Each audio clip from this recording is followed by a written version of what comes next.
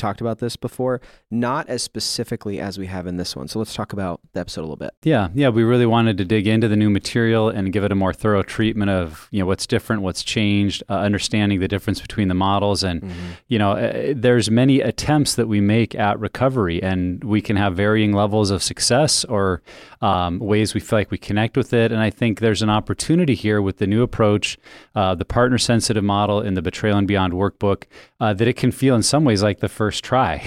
And maybe there have been a lot of other efforts, but it's like, wow, this time was different. This time was new. This time connected and worked in a way that many other attempts hadn't. And it has some of that first try feeling. And so that's the Connect to Lego Batman. And as Ashley joked about, it's kind of the superhost episode. Yeah. Great to have Heather and Ashley on talking about it, because really this scenario where they're experts. They've walked this road in the old material, the new material. They've heard from hundreds of women and had these conversations over and over. And so I just think, listener, this perspective is so needed. And if you're a guy listening to this episode, I think it's helpful for us too, because we need to understand if we've been betrayed, what we may be going through. And there is a men's corollary material, but also if we're the struggler, if we're the addict, if we're the one that's caused a lot of that pain, I think it can give us some fresh perspective on what our spouse is walking through, what they're learning, what they need to learn, and hopefully give us a posture of support and really encouragement towards our spouse who's maybe learning some new things that might make us uncomfortable. Yeah. But frankly, in this area, we need that level of uncomfort to create change in us and in our relationship. Totally. Okay, so it makes total sense, and there's no reason why we wouldn't really push and promote Betrayal and Beyond right now, right here, because it is something that we've put a lot of time and energy into, and continue to have conversations on why the change and the improvement that it's made. And so, just describe maybe the Betrayal and Beyond group experience for a betrayed woman who really needs it. Yeah, well, we're here to help men and women heal, the struggler or addict and the spouse. And Betrayal and Beyond is that women's betrayal material that we know is necessary. And so if you've not been through it, encourage churches to grab it, encourage women to go through it. It's a necessary component of recovery. This isn't a man's problem. This is impacting the couple. This is impacting the betrayed spouse. And we're just glad that there's a resource available. It's available digital and in hard copy. And now it also has a great video series done by Heather to kind of walk through each lesson to help group leaders and group members for both understand this journey better. And so if you've not had that before, that's an added bonus that I'd highly recommend women check out. Yeah, absolutely. So if you want more information or you want to grab your copy of Betrayal and Beyond, just go to puredesire.org/betrayal. A couple other housekeeping things. Subscribe to the podcast. We're on all the major platforms. We're on Spotify, Audible, Google Play, really the best one, iTunes. Don't hate me for that, but subscribe to it. Leave us a review as well. That also helps other people find the show. And you can follow us on social media at Pure Desire PDMI. All right, with that, here's our time with Ashley Jameson and Heather Kolb on our shift from a co-addict model to a partner-sensitive approach to healing from betrayal.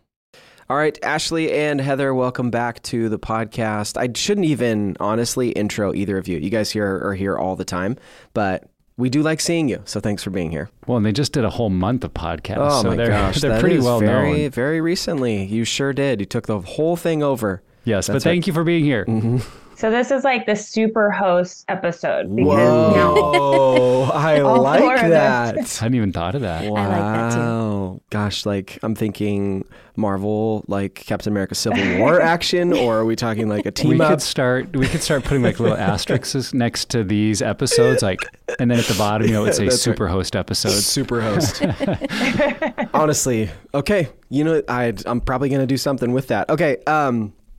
Okay, so even though, and we're just talking about this too, it's funny, it's probably already on the recording, but people won't get to hear it. But we just had a conversation even right now that we have talked about this topic before. We have talked about the co-addict model versus a partner-sensitive approach, but we haven't done one specifically on what this shift has done with our new Betrayal and Beyond resource. And so to have both of you with us who were the primary authors working on the foundational work of Diane Roberts, it felt like a good time to have this conversation. And I know, Ashley, you get a lot of questions still, you and the groups team, about what the changes are with B&B. And so yeah, we just wanted to get into it, talk about the new version. And I think Nick was going to start us off with really kind of a buffer question as we get into it. Yeah, so let's jump in. Heather, for listeners that might be newer to this topic or are still trying to kind of understand terms that, quite frankly, you don't hear in everyday life, but in the recovery community do get thrown around. Talk us through what is the co-addiction model and what would we call a partner-sensitive model, and what are the differences? Give us kind of an overview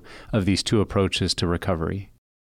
So historically, when you had somebody who was struggling with sex addiction or compulsive sexual behaviors, it was determined that that person's spouse was in some regard also struggling with addictive behaviors, because why else would she be with somebody who was addicted? And so there was a lot of the language and even the model that said that you struggle too.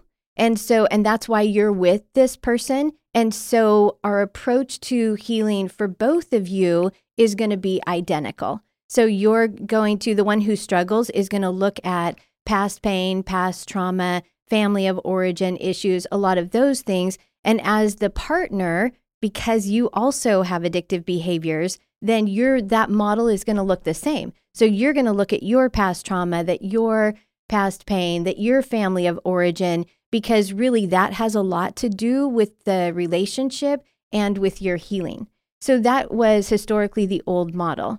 And so in recent years, it has come up that, this really isn't the best model, because to some extent, you're then blaming the partner for the addict's behaviors. And that's not right. And so that's when a lot of Dr. Barbara Steffen's work, her work on a partner-sensitive approach, as well as a trauma-informed approach, those are kind of fused together, which then says that to the partner that, you're healing from the trauma that's being created because you're in a relationship with somebody who struggles, that trauma, we need to look at that first, that really is the reason why you're struggling the way that you're struggling, the reason why you're having these symptoms that really are symptoms related to trauma, not because you're an addict, but because because you're living with an addict. Those are kind of the key differences.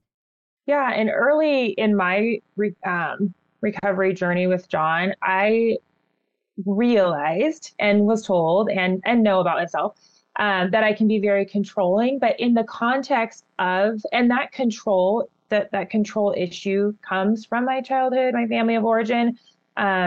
But really, when it comes down to it, it's really about seeking safety. So yes, I have behaviors that can slide easily into controlling behaviors, but even as a child, I was seeking safety if somebody forgot to pick me up from school. So then as an adult, I may be, asking or controlling a situation because of that fear that I might be left alone.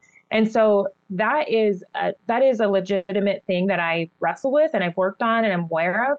But in the context of a betrayal in my relationship, it's completely different. We shouldn't be starting off talking about, my control issues. Those can be later for a marriage session after we're through the betrayal. But that fracture in our relationship attachment, in our relationship, like that injury that brought us to finding help, that is not about my childhood control issues. Anything I'm doing in my marriage is really seeking safety, because my marriage and my most vulnerable partner that I have on earth, my most intimate partner I have on earth, has betrayed me and cut me deeply. And so I'm looking for safety.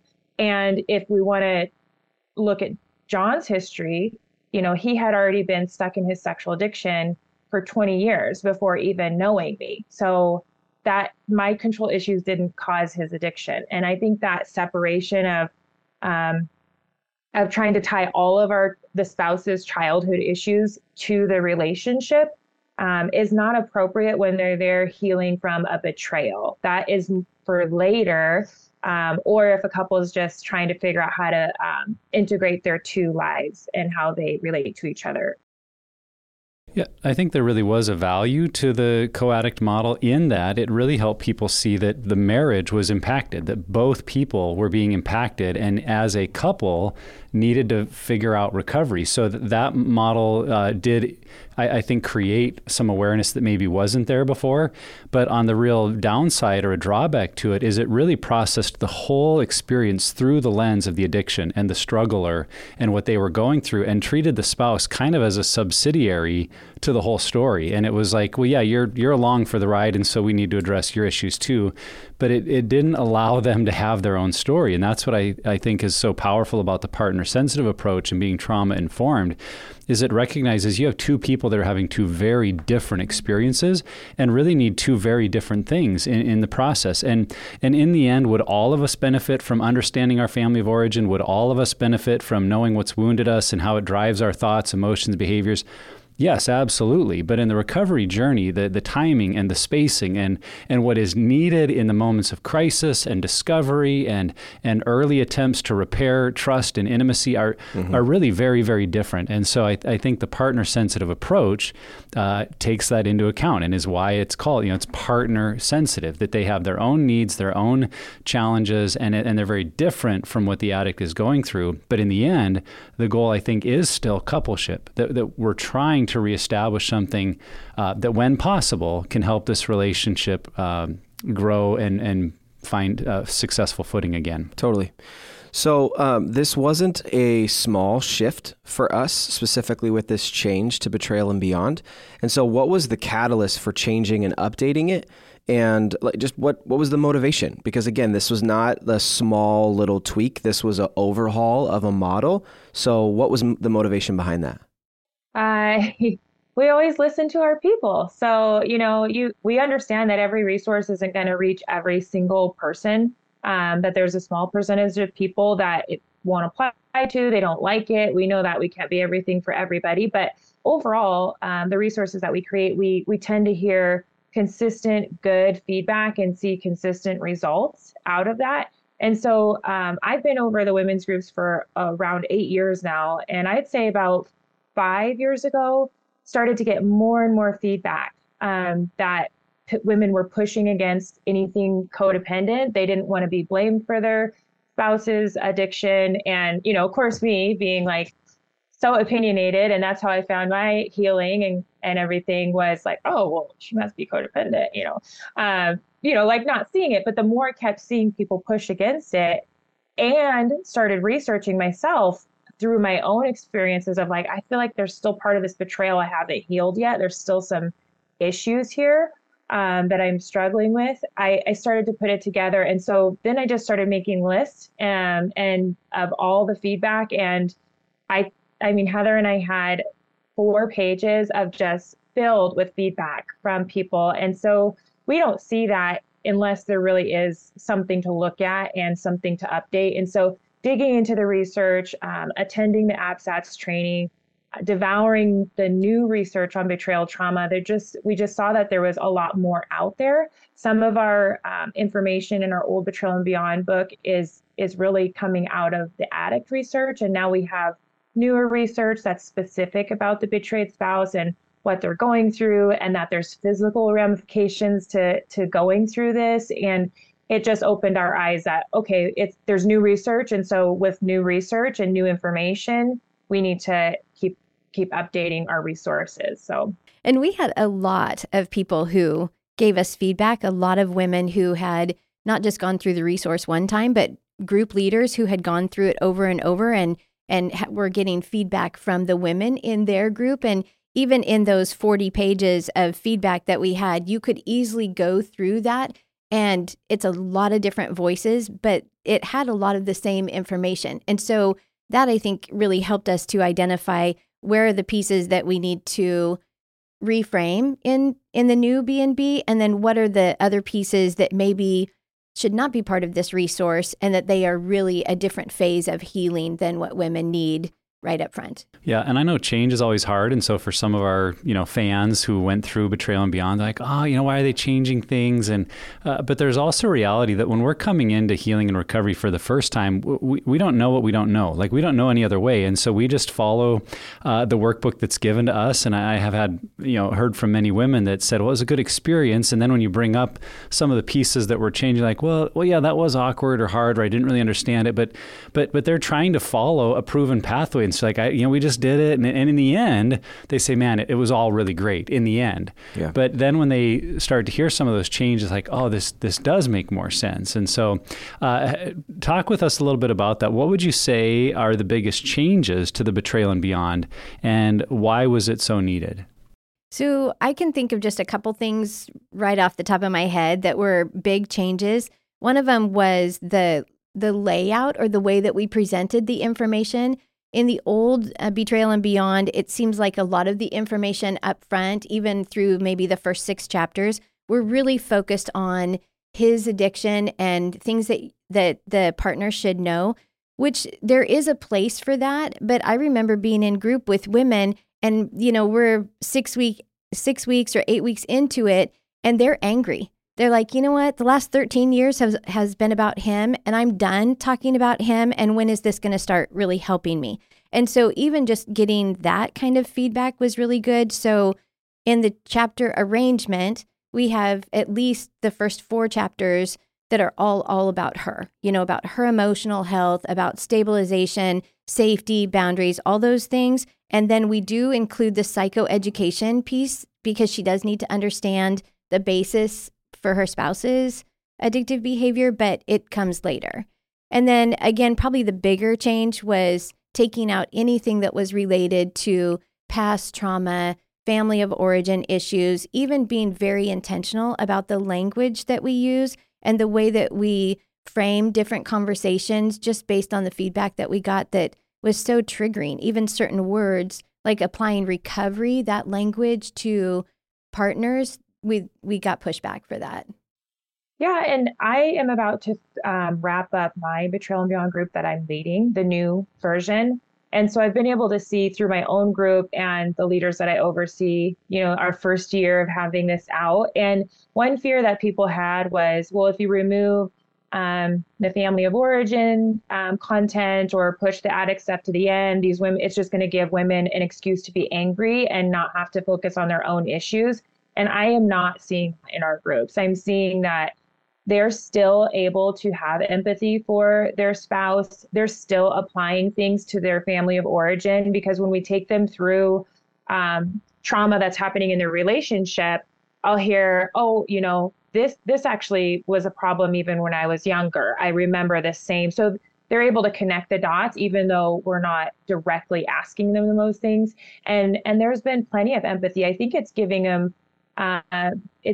space to feel validated, because when we start off with content that is heavy on the addict side and learning about the addict, and we're not teaching them enough about what's going on in their own minds and bodies, then they think the way that they're reacting is normal. And so I remember the first time I went through Betrayal and Beyond, and I cried because my anger test was really high. And it was like, you need counseling, which, yes, okay, I know that. But I thought it was another like monster that I was going to have to tackle on top of the betrayal, instead of understanding that anger is actually very normal. Like, my brain is in chaos right now. And so that was nice to be able to go through helping them understand this is really impacting your mind, body, and your thinking ability and everything. And then we went through the anger, and they're able to say, okay, this makes sense because I've been traumatized. And so I just think the order is,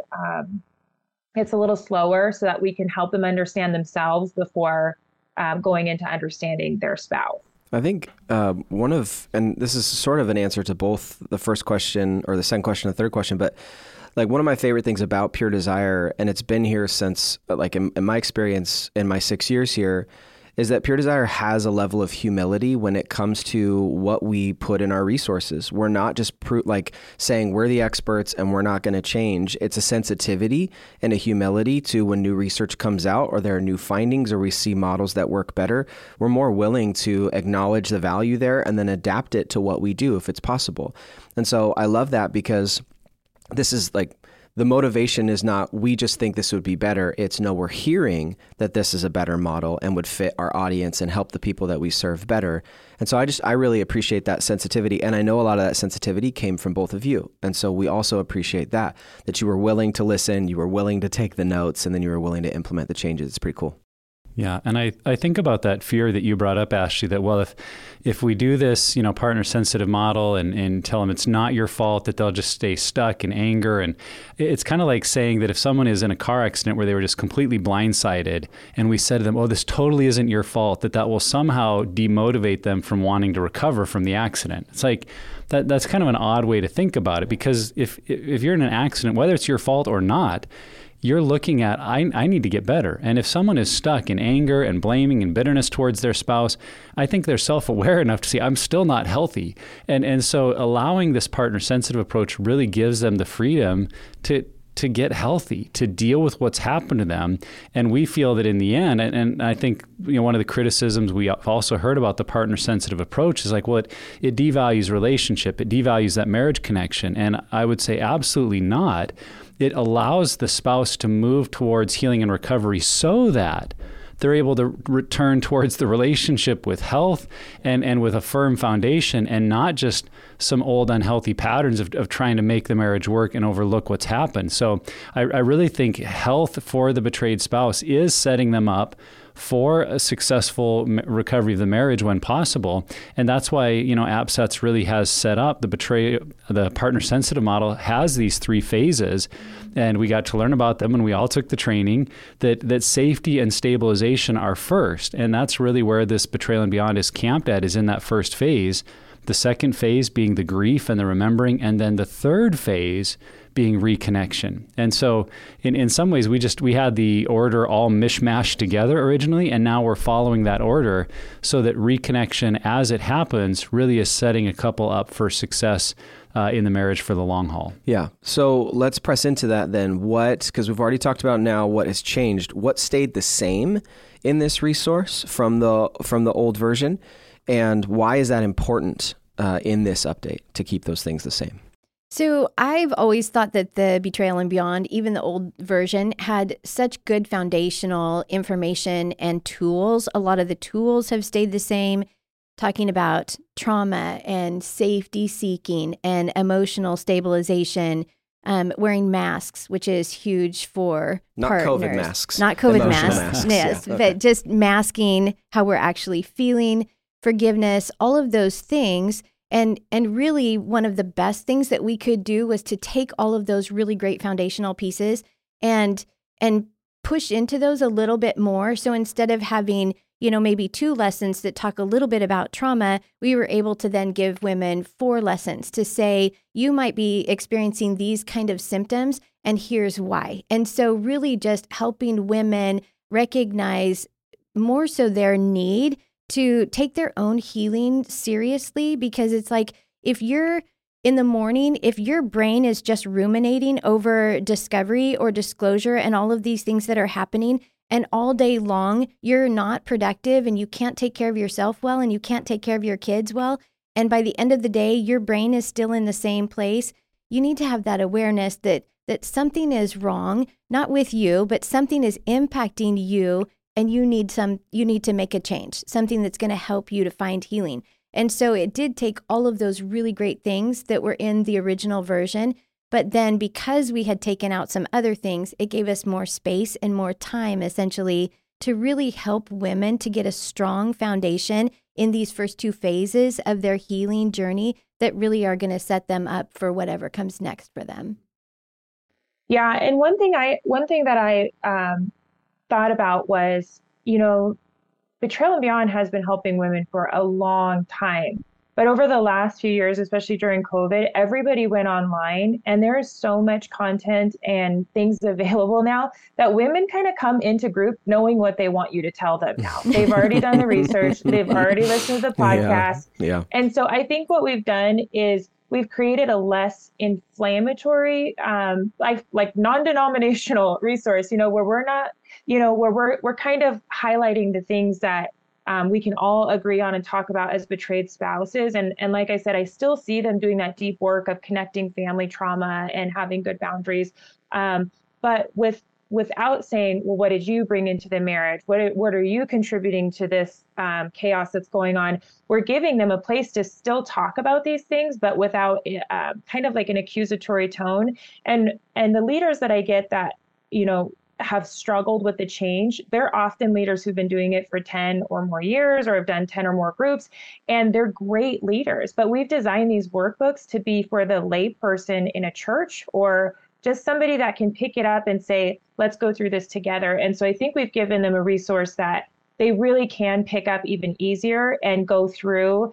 And regardless if they have a woman who comes in listening to this podcast and knows all this information, they're able to talk about this mutual information about let's heal from betrayal. Let's understand what's happened to us, mind, body, and soul because of betrayal, and then move forward in health. And so I think that in a group setting, it's a lot more appropriate. If you're an experienced leader or a counselor, you can navigate some of those more complex issues faster. But this is first phase for most women, and we want it to feel very safe for them to come. And we don't want them to hear anything that they may have heard in their marriage. Well, your family has this too.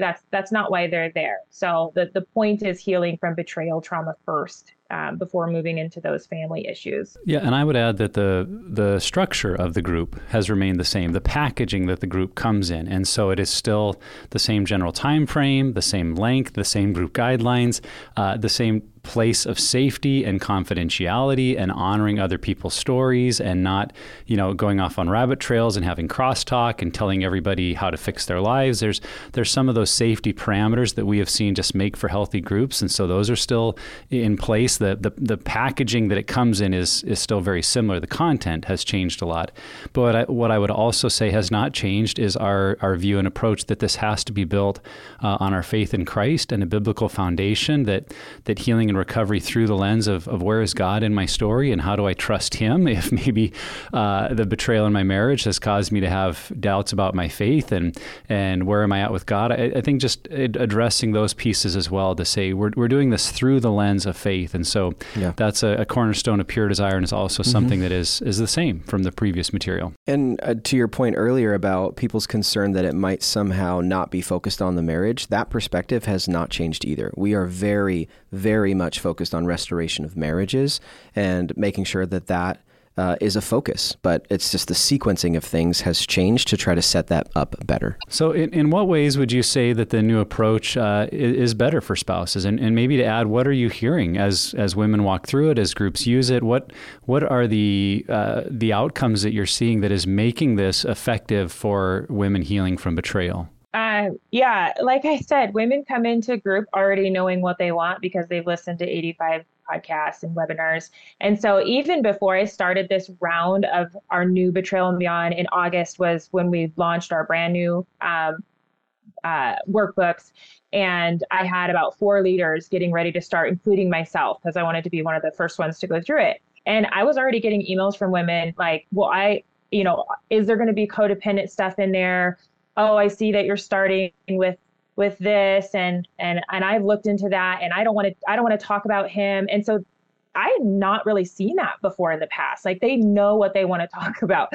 And so with this new resource, I've seen that it's just given them, like I said, that safe place where they can come and process what's happening to them. And because we've stretched the process out, what I've seen from being here for, over the women's groups for 8 years is that it's helping them to pick up all the loose threads along the way. We know that you have to circle back year after year, but when we went too fast into, okay, we're going to learn about the addict brain in chapter 2 or whatever. I always get the chapters confused in the old one. And then we're going to talk about family of origin things. What I experienced and was seeing is that if I felt, okay, John's doing something very addicty, then my old, critic would come back and say, well, you're being very controlling. You just need to let this be his recovery. And you need to take the plank out of your own eye before you take the speck out of your brother's, which is a verse we took out of the material. And so I would say, well, I'm controlling or have my own addictive behaviors. But what I really needed to learn was that's not what we're talking about right here. Like, I am still working on my own issues, or he even has the right to bring up some issues that I have. But that doesn't discredit me for saying, when you were up late last night and you looked at those things, it really hurt me. That's not me being controlling. That's me understanding what that does to my relationship. And so I feel like we just really slowed that down instead of seeing women take on too much. Like, I'm contributing to this, and this is why this is happening. We really need to let the betrayal and the addictive behaviors be what they are first, and then move into that family of origin thing. And so I think that's the biggest shift I've seen, is it's letting women sit and like process and feel the weight of what happened in their marriage. Because, we say that, yes, maybe I attracted an addict spouse twice. And I did, because of my family of origin, which I recognize that, I grew up with addicted parents. I grew up on my own. And so I ignored a lot of red flags with my addict spouses that now I wouldn't. And so I do think that family of origin work and trauma work, childhood trauma work, is so important. But also, we have women who come in and their husbands didn't have this kind of issue before they went into marriage. It was, they were in night school and they were in residency school, and the work and the flirty nurses and the lack of boundaries brought them into this situation that honestly was not there before marriage. And so sometimes the sin nature or curiosity or lack of good awareness brings them into a situation. And so to have a woman come in, which I've had, it was a very sad email. She said, I've worked multiple jobs. I've cared for our kids. I helped put my husband through med school, all the while he was having an affair with the nurse. And so to come into a group and be told, what are you doing to cause this? Or what did you contribute to this? Just feels like a punch to my gut. And I don't think this is for me. And so that was really hard for me to hear. And I don't see that with the new material at all. Yeah. I remember when we were having some initial conversations, you said an illustration about someone breaking their foot and going into the hospital. And that for me helped me see this so much better. Could you explain that illustration really quick? I feel like that'd be helpful for people to hear. Yeah. So the way that I think of betrayal trauma and the difference between the approaches that we take, or that we took historically and now, would be that, let's say a woman or a person goes into an emergency room and they have a broken foot, and they weigh 400 pounds. And the ER docs say, you know what? Yes, your foot is broken, but you're really overweight. And so really you should leave and go work on that and come back, after you've lost 100 pounds or more, and then we can fix your foot. And it's like, that wouldn't benefit anyone, because the crisis is not the weight. That's been building over time. But the crisis is that their foot is broken, and it's only going to get worse if they continue to walk on it, and they weigh 400 pounds. And so we need to fix their foot right now, and then we'll work on everything else later. And so I think that was helpful even for me in this process, to think of, what do they need right now? What do women need who are right after discovery or in this crisis thing? And also keeping in mind that when women are put in this situation, well, any partner who's experienced betrayal, you're put in a situation and you're in the middle of it. It's not the start of it. And that's the other thing, is that right now, in order for you to feel safe and get some kind of emotional awareness and stabilization, what do you need right now? And I think even, like Ashley was saying, one of the bigger reasons for slowing down this process was to help women recognize, to, like Ashley said, sit in how they're feeling, put a word with that feeling, and then also be able to communicate that feeling in a way that is healthy and expresses her boundaries. You know what I mean? And so it's like all of those kind of things take time. And I think in slowing down this process, we're giving women again, what they need up front to deal with the crisis that they're in, so that then it sets them up for what comes later. Another way that I think the new approach is better is that the co-addict or the codependent model kind of assumes an addict that is still in the picture, that you could be codependent with someone, that there's a marriage they're working to restore or trying to rebuild. And that's just not a reality for all women who are in betrayal. And we've had many, many women come into groups that he's already gone. The marriage is already ended. This is maybe something in their past, whether recently or further back, or women who might still be married, but it is not reasonable or healthy to consider that with the state of the behavior or what's happening on the addict side, that it can make it. And so I think for those spouses that tried to go through the old betrayal and beyond, they were always kind of filtering it through that's not my case, or I'm not working on that with my husband because he's not here and I don't want him around and he shouldn't be. And in this approach, it's much more universal. That all women experiencing the pain of betrayal have some needs for recovery. And whether the marriage is in place or not, whether the addict is doing their work or not, whether the marriage is going to make it or not, this version of Betrayal and Beyond applies to the heart and mind and story of that woman. And I think that allows groups to gel much better, to come together around what they're experiencing and not what's happening in their marriage. And so I just see that as a huge benefit also for churches that don't have to say, well, your marriage isn't making it, so I don't know if you'll feel comfortable in this group. Now it's like, if you've been hurt and betrayed, this group is for you. And that's just an easier way to help women and churches understand the groups. Going back to Heather's example, the broken leg, I know her and I, when we were trying to put our mind into how to write this material for, once we understood the magnitude of what betrayal trauma does to your body and your mind, and how many women come into my groups that have chronic illness and they've been living in this trauma, we had talked about it's like a rape victim. And so even with the broken leg analogy, or rape victim who may be prowling the nighttime streets or walking down, the strip where they shouldn't be wearing a miniskirt, but we're still focusing on the trauma. But then there's also the person that is like a super athlete and really healthy and does something and their leg breaks. So whether we have a woman coming in and there hasn't been codependent history, or there hasn't been issues that she's done to create this, it was literally her husband's sinful nature that did this, and temptation, or they have a history of being unhealthy and codependent. Either way, we want both of those women to feel comfortable in this group. And that's why we just isolated the focus to the trauma of betrayal, regardless of what your history or what led to this is, because,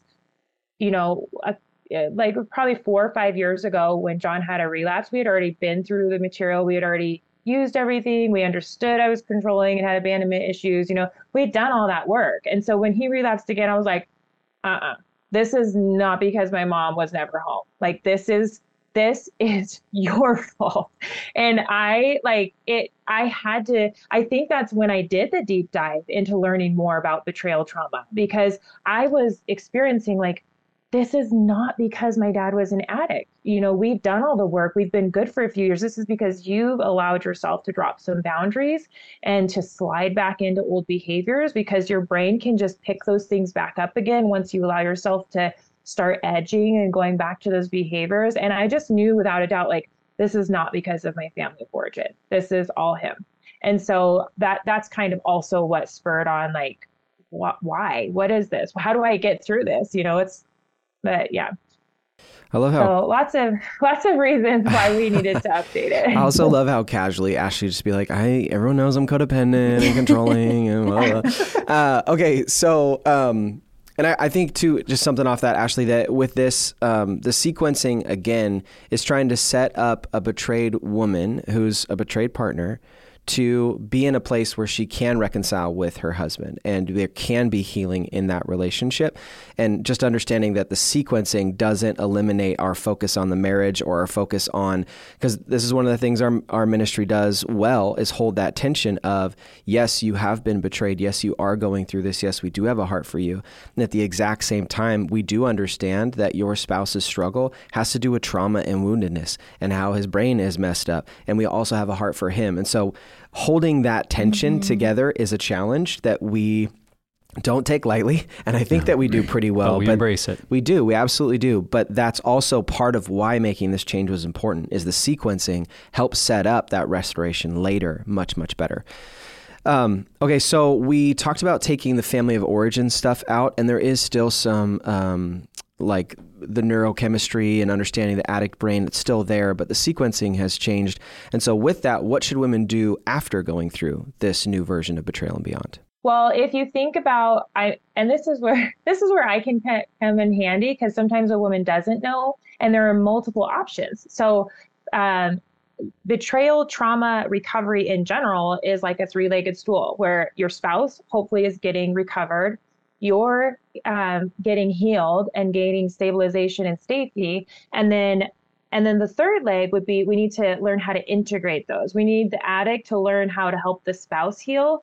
We need the spouse to learn how to start taking what she's learned in her group and incorporating it into her marriage, and using good language and growing together, either rebuilding that trust and intimacy or building it possibly for the first time. And so sometimes that's where a lot of that family work can come in, because now she's going to have to learn how she responds to things and want to integrate it. So it's her healing, his recovery, and then their healing together would be a natural next step. But if you were like me, where you got in Betrayal and Beyond, and you're like, I'm really an addict. Everything reading about the addicts applies to me. My next step was to go through our material for women who struggle. And that was really good for me. And so that was my natural next step. Some people, they'll want to go through it again. They'll need counseling because they haven't really made a lot of forward progress in their healing. Maybe they're stuck. And as Dr. Stefan says, when we feel unsafe in an area, we'll stay stuck. And so if the group wasn't able to help you get unstuck, which usually it does, then that may be an indicator that we need some one-on-one counseling to try to dig into those areas and figure out where we're still feeling unsafe.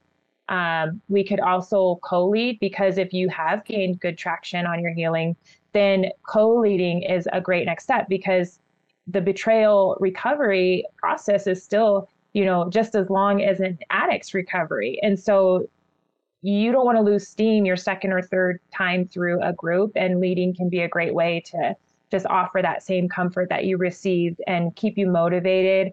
I can't say how many times I would have just quit my group if I wasn't leading it, because I'm like, I don't want to do this anymore. But then I'd come and there'd be somebody who had some kind of breakthrough or was struggling, and I was able to encourage them because of my story. And it just gives you this deeper level of healing that you can't get alone from being a group member.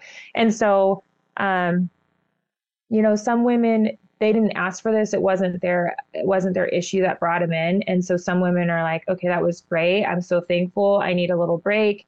But there needs to be something afterward, because it's not going to just be 1 year, and then everything's better. And that's where I say, if you need help deciding what your next step is, that's what the groups team here at Pure Desire is for. We have a really great women's team, and we'll hear a little bit about what you gained, what you liked, what your story is, where you're still feeling some struggles, and then we can offer a good suggestion on a next step.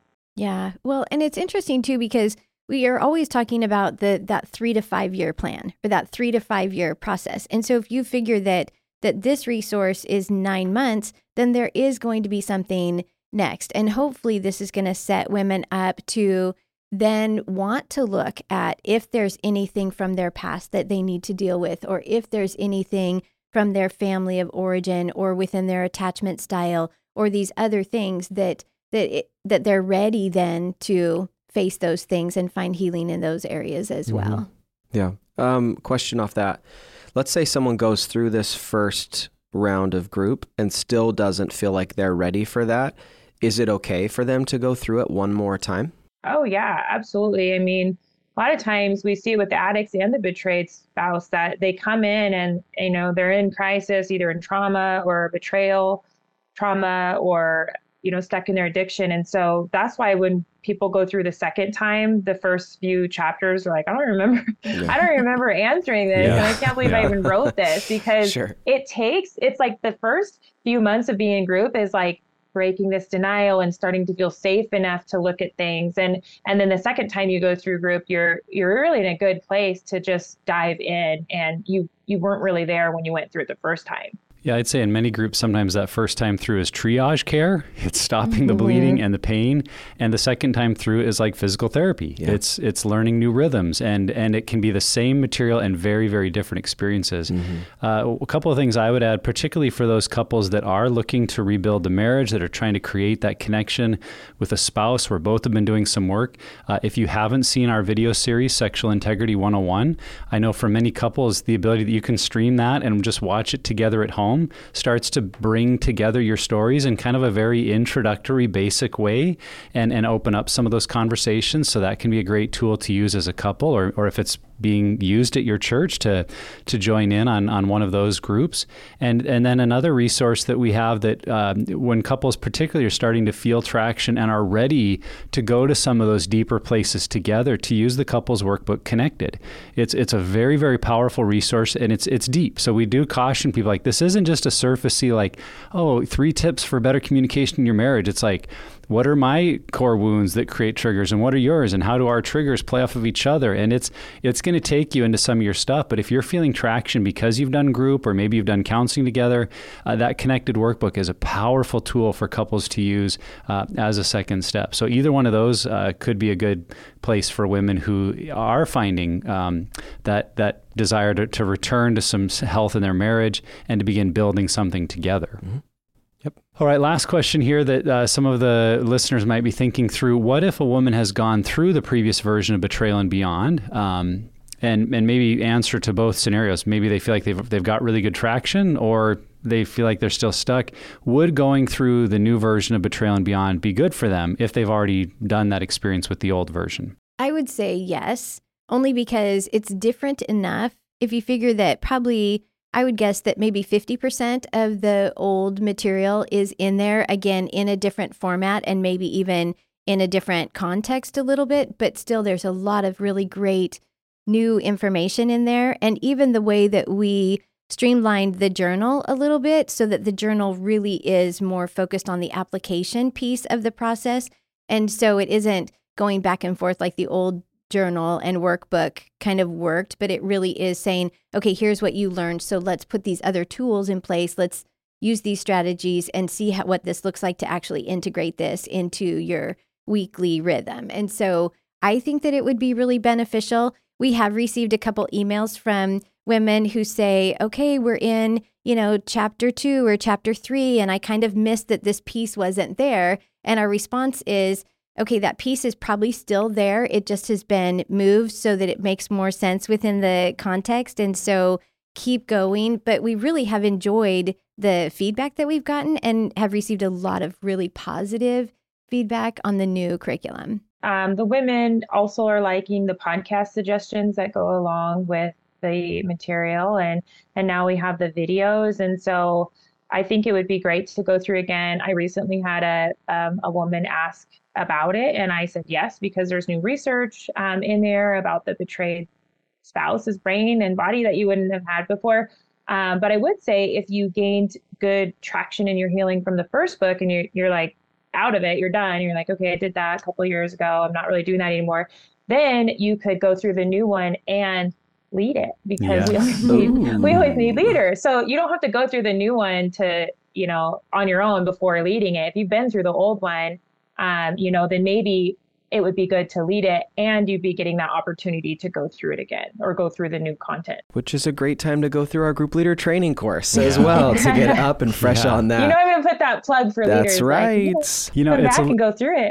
It's a little bit like saying, I went to the gym a couple of years ago and got in really good shape. Should I go back to the gym this year? It's like, well, working on your health is always good. Probably. And the new Betrayal and Beyond is going to be another opportunity to work on your health, your growth. And as Ashley just brought up, if you're ready to turn and help other women. And we would just so encourage that. And I think it reminds us too that there can be a mindset here that sometimes we look at healing as a one and done process. Like, I did that, I'm over it, I'm done. Where in reality, we've just seen over and over that this is a journey. It's an ongoing experience of healing and growth and maturity. And yes, we may have worked through some of the initial layers that are pretty deep and messy and feel like we're in a much better place. But I can almost guarantee you there's more to your story to learn and grow from. There's more in your marriage to work on. There's more issues that in your second, third, fourth year of recovery are coming up in the marriage, and you're asking new questions. And so that understanding that doing the group doesn't mean I'm deficient in some way or weak. It's a commitment to my own healing and recovery, and that's always good in every season of life. And so if we have that mindset shift of saying, I'm on a journey of healing and growth, and this will just be another phase of that, then I think we can re-engage in a way that says, I'm not going back to group because I'm so broken. Mm-hmm. I'm going back because I just want to keep growing and maturing, and that would be good for all of us. Yeah. Okay, so I really think that, and you guys have heard us say this before, and I'm sure we've said it on the podcast, but again, thank you so much for the work that you both have done and put into this resource. I go back to like the sensitivity of being open to the feedback of women that are in group, open and humble to receive expertise and new research that's out there. And we know that this was a labor, and it was a labor of love, but it was definitely a labor. This was a lot of work that you guys did. And, you know, I don't know if people know, we had a lot of conversations internally about this change and about these updates to make sure that this was right for Pure Desire. And you guys were faithful, and you pushed it, and you kept doing it. And we're so glad that you did, because this is definitely a more valuable resource now for where women are coming into group, especially after discovery and the relationship injury and all of that. So thank you so much for the work that you've done. That's number one. Number two, thank you for continuing to push this. And then three, just thanks for being with us today. We appreciate both of you. Thank you. When someone says thank you, you normally respond with, oh yeah, no problem, or thanks. Ashley was supposed to go first. I love you too, Trevor. Or I got stuck. You know why? Because we didn't say like, what's one thing you, like, what do you want to say? Like, you know how we end usually with that question? Here's the super host, dynamic playing out. Ashley's just taking control. I thought of something that has been a reoccurring conversation since this book has come out. And I just wanted to say what I thought about. So, well, go ahead, I guess. But you were doing so good wrapping it up. I froze. Yeah. Okay. So what I wanted to say is, for our leaders, this is specifically for our wonderful leaders. We have hundreds of them. We have so many great leaders, but change is hard. And so when the leaders call me, which I've had several, it's usually leaders who have been through this material before, not the leaders going through the new material for the first time. That I just want to emphasize, have a good attitude in your group and let these women have their group experience. Because if you have any inkling of, oh, well, we had this in our own group and you're missing a piece and this was really valuable, then those women will start to feel like they're missing something and they're not getting the full version. And so the biggest thing about our groups is that community, and that they have this free space to process their trauma and heal and put in plans, and they're still getting that. And that is a huge piece of group. And so just go in with a very positive mindset that you are happy for them, you're excited for them, and leave out the stuff of, well, you're missing this, or the old book was better, or the old book did this. So if you could leave out, like, it's almost like getting married. You wouldn't be like, well, my other husband did this. Well, my other, leave your old husband out of the group and just like let them have their experience, because they are doing well. It's now been almost a year and multiple groups have finished, and the women are doing really well going through the group. So leave old guy out of it. That's all. Well said. Thanks, Ashley. And you know what's really funny is that Ashley's like, where was that question? And I don't know if you realize this, listener, but Ashley wrote these questions. So the fact that it's not in there is on you, girl. And I'm not going to thank you again. Okay. I already did that. So wherever you're at on your journey, Pure Desire is here to help you take back your life from unwanted sexual behavior and betrayal trauma. If you or someone you know needs recovery and healing, go to puredesire.org and begin the journey today. If you like this episode or are a fan of the podcast, please share it with others. Make sure to check out the full episode on YouTube as well. And lastly, never stop being healthy.